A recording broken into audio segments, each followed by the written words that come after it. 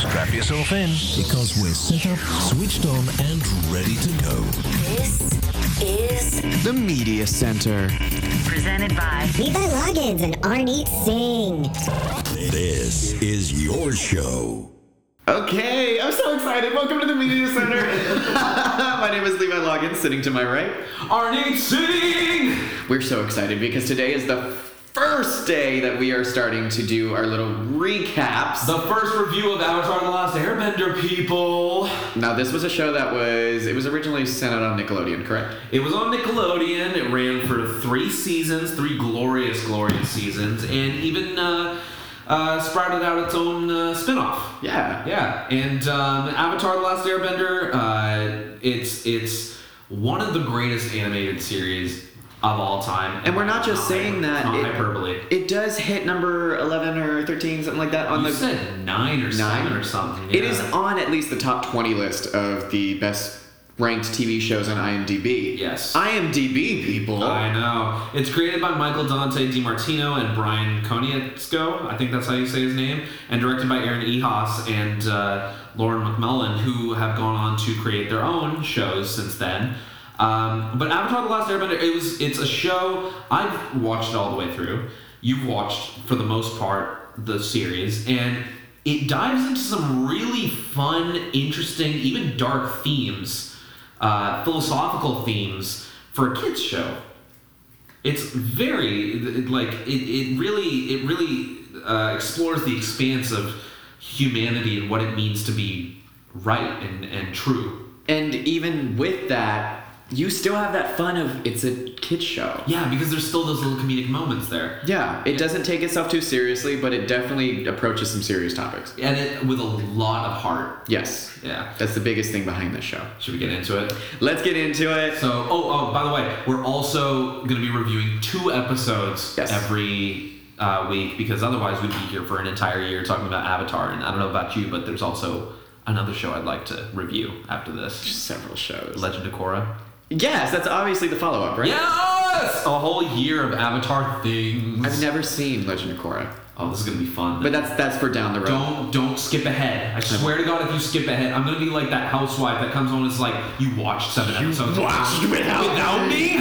We will not do this. Okay, good. So let's go on. We open up with probably one of the most memeable openings of all time. The theme song? The intro, the theme song. Yes, the title sequence. Oh, how does it start? One night, blah blah blah, so on and so forth, and then the Fire Nation attacked. That's always what pops up on my head when I think of Avatar meme. For me, no, it's. But the whole thing where he's on his air scooter and he runs into the rock. He has a lot to learn before he can start saving anyone. But I believe Aang can save the world. Music! Yeah. Dun, dun, dun.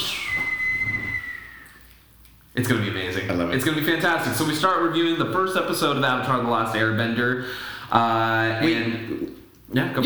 Let's start. We open up on Katara and Sokka They're fishing. They're out there fishing on the canoe. Katara's hanging back, kind of chilling, like 2 adolescent kids from the South Pole living a pretty moderate life. A pretty it's an unimportant existence. Really, or inconsequential in a lot of ways. They're from a small fishing village in the South Pole. They're the Southern Water Tribe. And Sokka's fishing around and trying to show off his machismo, as he will a lot of times in this series. Yes. And Katara is practicing her waterbending in the back, and so on and so forth. And they come across a large iceberg. Well, before we come to that, I have notes, people. Oh, yes. I have notes. Before we come to that, I don't remember the show being so freaking woke. Yeah. Especially it aged very well. I mean, you have a whole sibling rivalry between Katara and Sokka. They are brother sister. And I wrote this down because she even brings up you were being so sexist she says you are sexist. This show and Legend of Korra and the show that I'm watching now, The Dragon Prince, which was made by Matt Ehaus. The same people. Yeah. It's so incredibly progressive in the way they portray their women. Yeah, I mean, you see Sokka saying you should, basically he says in a nutshell, you should stop going out and practicing this, water magic as he calls it. Yeah. And you need to be home and taking care of, all of the kids of the tribe and cooking and doing the laundry. D's. And Katara even says straight up, you're being sexist. Yeah. Why you sexist little kid. I can't believe you could be saying stuff like this. I mean, on Nickelodeon to say the word sexist, that's crazy for the time. But it's beautiful because kids hear that word and know what it means now. Mm-hmm. That's like, you're not going to put me in this box. That's a great message for kids. It's a great role model. Katara in the first 3 minutes of the show is already a great role model. Fantastic. And you will continue to see that as the season progresses. Right. So Katara gets all angry because Sokka's calling her and telling her this, that, and the other that we just said. And it wasn't at that moment that I thought this. It was just, in typical Sokka fashion of, getting to know the characters. He was just trying to show off his machismo and just being funny. I did write down, Arnita's totally Sokka. Listen, this changes. This changes as it goes on. So you will see my thought process. Oh my god. But at this point of the show, I was like, yeah, I see some similarities between Arnita and Sokka. I'm not that naive. This will change. This will change, don't worry. Alright, fine. In any case, Katara gets very angry, starts waving her hands in anger, but inadvertently starts waterbending through the water and creates huge cracks in this iceberg that's right behind her. And Sokka, as he notices the cracks forming in the iceberg, begins to cower in fear at the back of the canoe. And finally, the iceberg cracks. And I do want to note, we don't have to talk about this yet, but it will come up more later, that her waterbending became more powerful. Actually, let me rephrase it. Her bending became more powerful when she got emotional. Yes. I just want to bring that up. That'll come up again later. It's very much, definitely we'll come back to it later. Bending has a lot to do with a person's general, like what parts of the brain it accesses is that part, that bender part. Like Earth people are very much grounded. Mm-hmm. Water benders are very much with the flow. Airbenders are very much, they don't take anything too seriously. They're very airy. Firebenders, hotheads. We all know that. But even given all of the differences, they all seem to shine in vulnerable moments. And they have their positives and negatives. Yeah. They absolutely do. You can access these bending techniques through a dark side of you or a bright side of you in that wider spectrum. Yeah. Yeah. So the iceberg destroys and suddenly, beam of light! And the Avatar has returned to the world. You see this little monk-looking statuesque type figure in the ice, with blue, bright, beautiful blue, shining eyes and arrow tattoos on him, shining the same color. Yeah, sitting crisscross applesauce with his hands together, and a massive bison. Yeah. We'll talk more about But it cracks, and this, I will be counting the amount of sexy moments we get from Katara. Sexy face moments. Because this was the first Katara sexy face moment we get. Right. And listen, if you're watching along with us, which you definitely should, this just means you get a close-up of her. Usually there's a little, jingle of music in the background, and you get a close-up of her just making sexy face. We get the first one when she's very close to Aang, this kid. Looking that was right into his eyes to see if he's awake. He's passed out in the iceberg. And then he wakes up, and you expect it to be this dramatic moment. I have to tell you something. No, I have to ask you something. Do you want to go penguin sledding with me? And it was at this moment that I said, hold up, Arnit might just be Aang, not Sokka. Yes! Thank you! Yes, I am! Absolutely! It was at that moment where I thought, hold on, I'm changing my mind already. I'm fun with sparse senses of responsibility. That's what I am. It was the out of nowhere. It was the out of nowhere question to be a child. And I was like, this is character introduction to Aang. Yeah. Yeah. So Aang is they don't know nothing about him. They know he has a massive bison with him, and they take him back to their Southern Water tribe. Yeah, he's sparking a lot of curiosity between them. He's very suspicious, just because he is so different to them. There's definitely not a naivety about him. There's a childlike essence about him that's very strong. Yeah. And there's definitely a cultural difference between him too. Yeah. And in broader strokes, nobody has seen an airbender for 100 years. Exactly. Because they were he doesn't know it yet because he's been, and we find this out, he's been in the iceberg for 100 years. He doesn't know that all the airbenders were killed in a genocide by the Fire Nation. Plus, he's just weird. Yeah, he's a little He's weird. just weird. We have a moment when they're flying back to the tribe, and they're just looking at each other, Katara and Aang, and she's like, "What are you doing?" He's like, "Oh, I was just smiling." Yeah. He just took the moment to just smile at her. Goofy look on his face. And it was at that moment where I even have here, oh, that moment has me sold that Arnit is Aang. My fist is up, and I'm in agreement. And then we cut to a scene of this uptight kid named Zuko, who is on the search for the Avatar. We are introduced to the Fire Nation, our antagonists. Yes. Of the show. He's sailing with his uncle Iroh. He's been banished from from the Fire Kingdom, the Fire Nation, and he's on the hunt for the Avatar because that will, in his words, which he will say very often, restore his honor. Is that what it is? Because I definitely have written down here, I totally forgot what crawled up his butt. Why is he so adamant about this? Well, we'll find it out later in the series, but Yeah. there is a legitimate reason for why he has to hunt the Avatar. Yeah. But for right now, he's just kind of a crazy teenager trying to hunt the Avatar for no apparent reason. Now, Uncle Iroh is, the source of wisdom for everything, and he will continue to be. Yes. And right now, he is just the lovable uncle who is also kind of naive in his own way. But they see the beam of light as the iceberg has opened, and Zuko knows the Avatar has returned. Yes. We then cut to a weird scene that I was not expecting, where Aang wakes up just naked in a tent, and I'm like, who undressed Aang? Yeah. Did he do that? Did he just fall, like, hi, welcome to the... No, because this is before he even met them. Yeah. So he just wakes up in the tent naked. I'm like, what? Yeah. I know.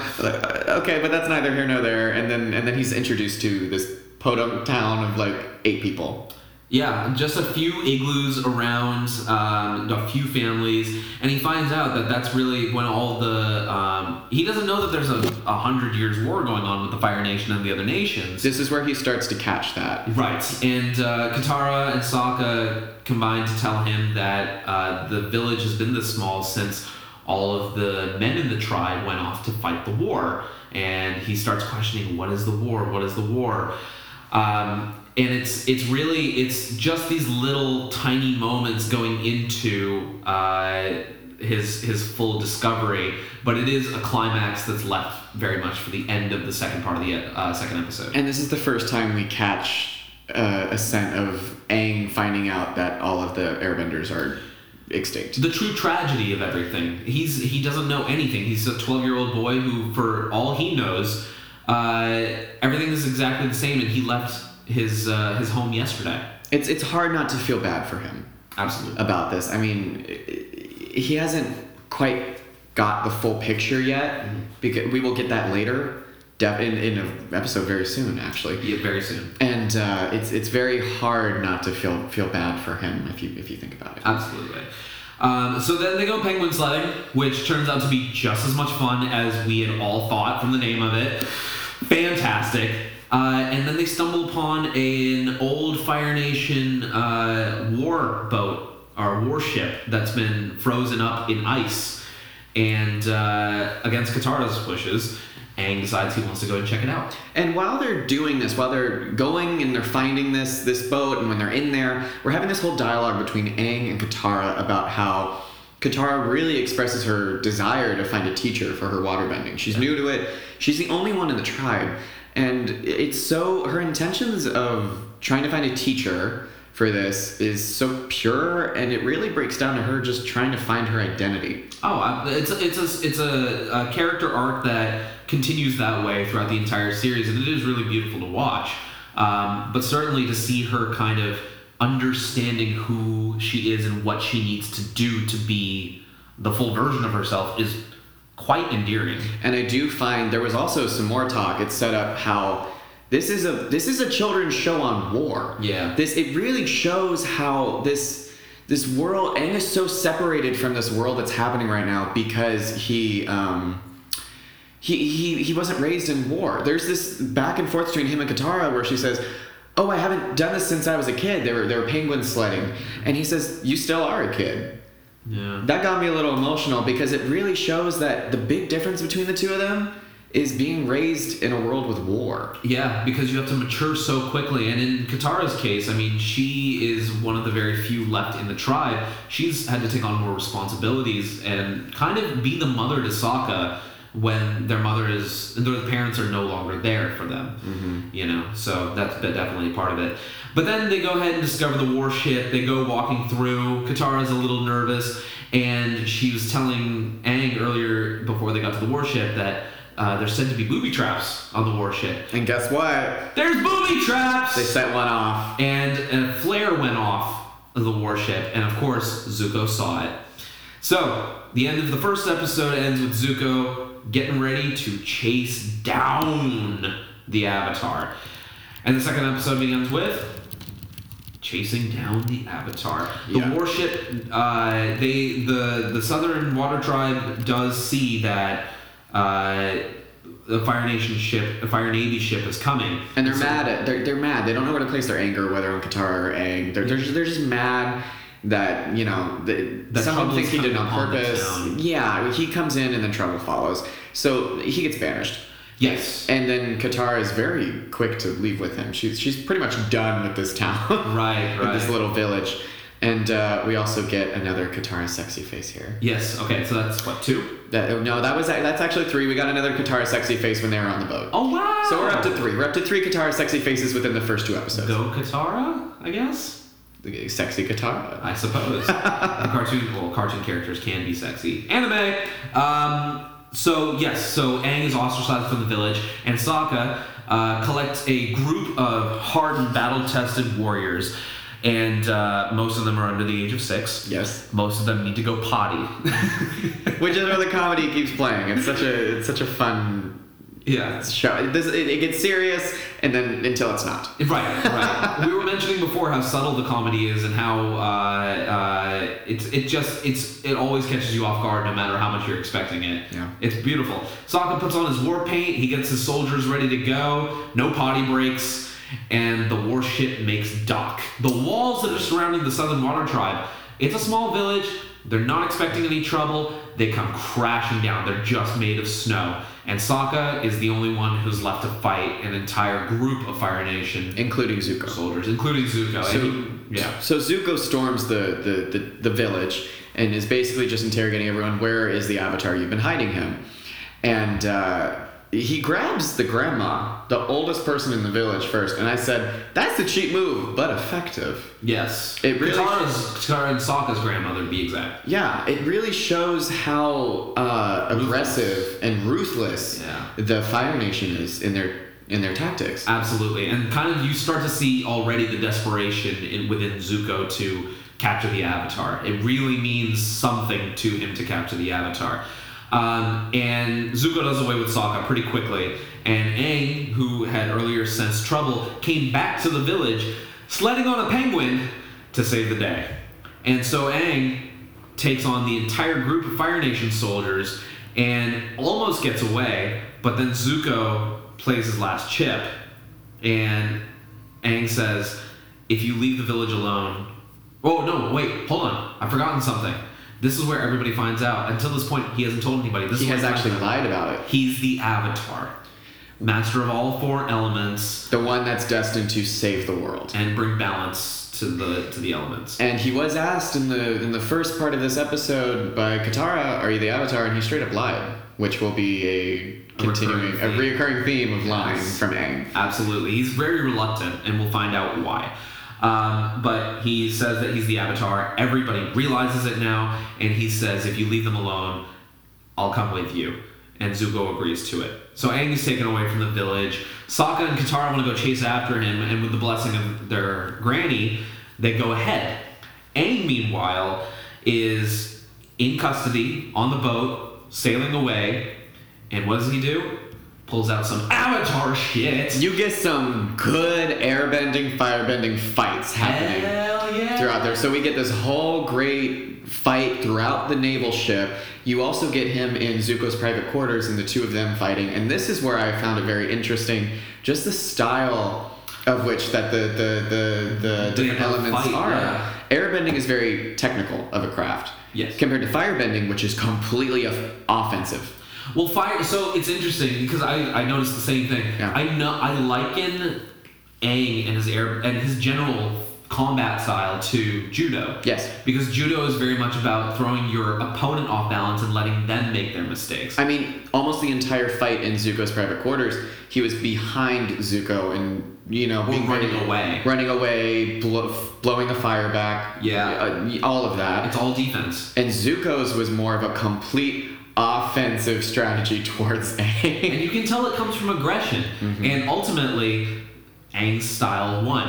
And he escapes from the quarters and almost gets away, but then Zuko grabs him at the very end. He's knocked to the ground, and then Zuko knocks him over the side of the boat, just as Katara and Sokka, riding on Appa, who happens to be a flying bison, if you didn't know already, people. Which Appa, I just want to give him the biggest hug. Yeah. I love this creature so much. Yip, yip.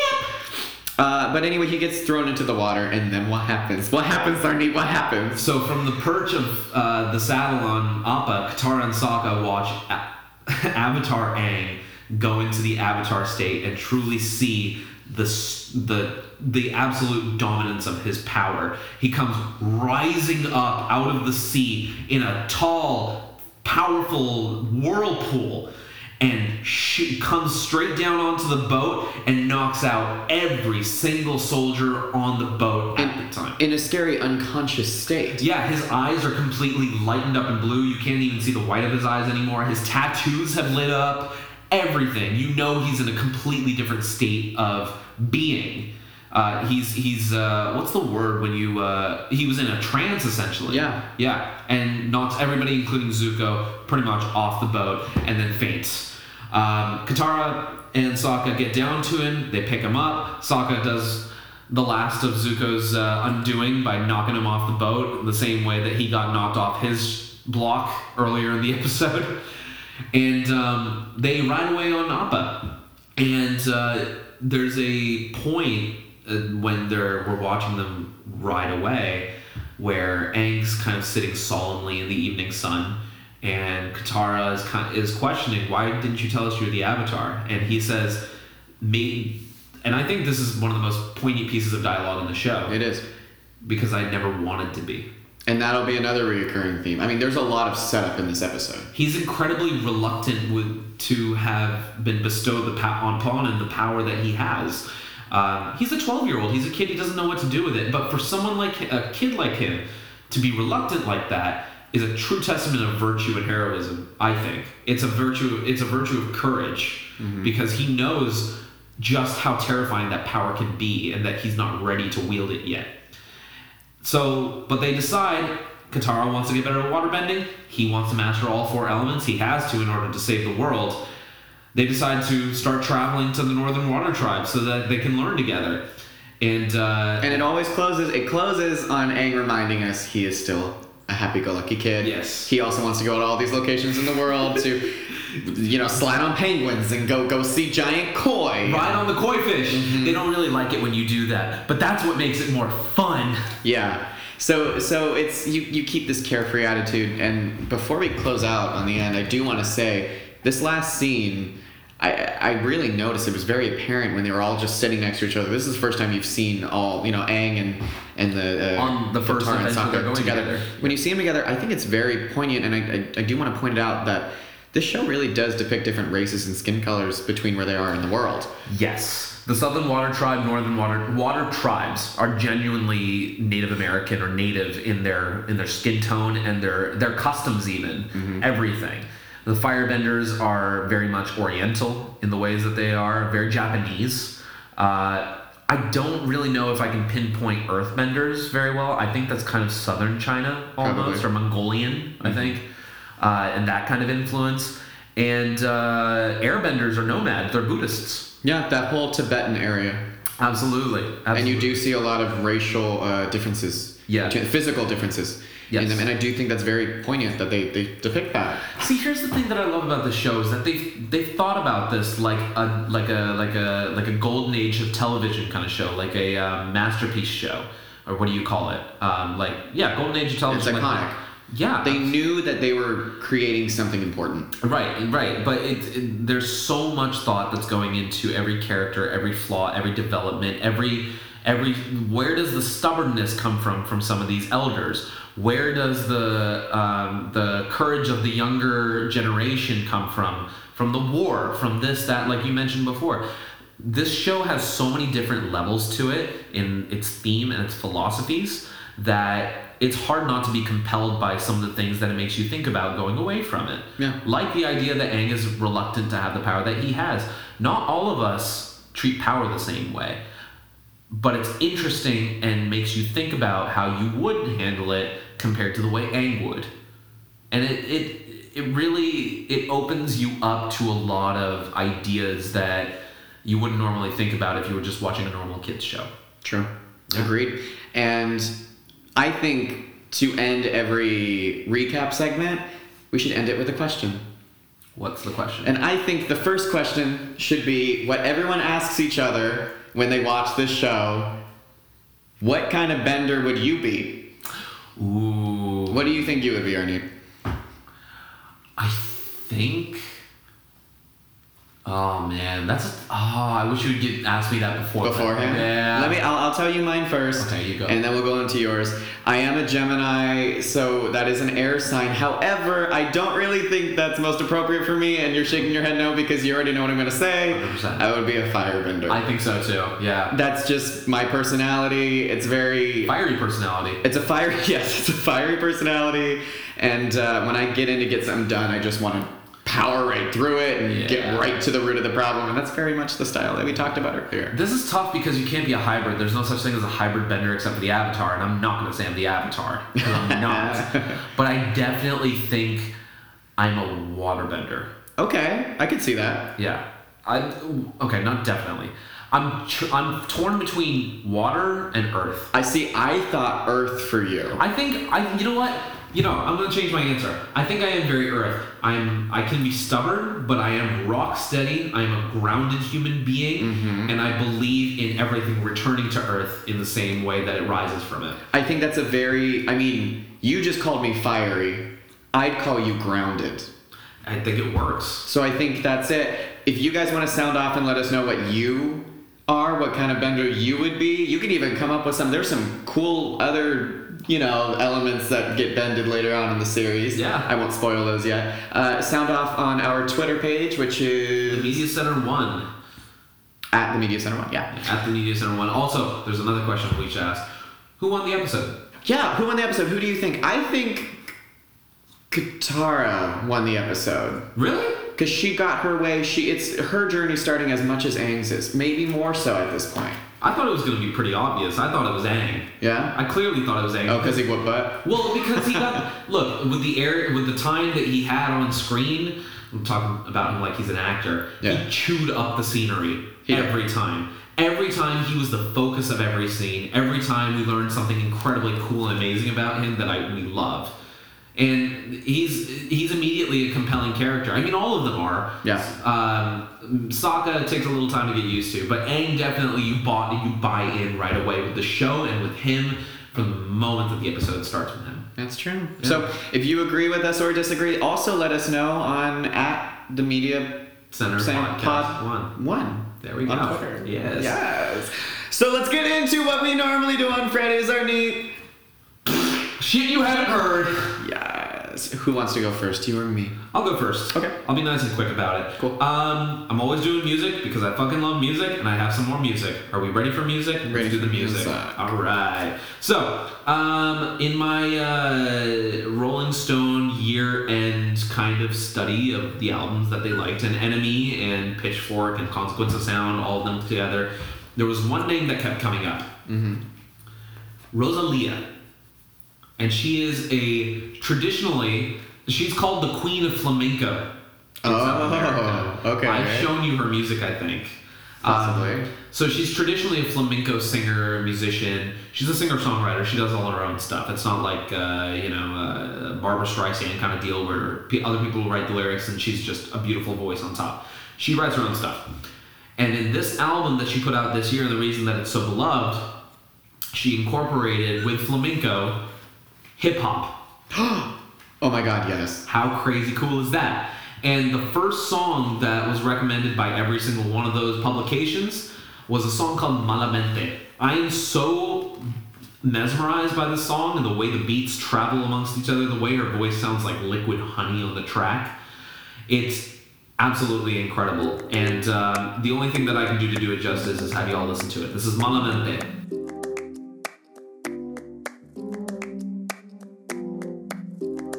Ese gritarito roto, yo sentí como crujía. Antes de caerse al suelo, ya sabía que se rompía. Está parpadeando la luz del descansillo. Una voz de la escalera, alguien cruzando el pasillo. Malamente, sí, sí, malamente. Mira, malamente, pa' que toma, es malamente. Y yo, malamente.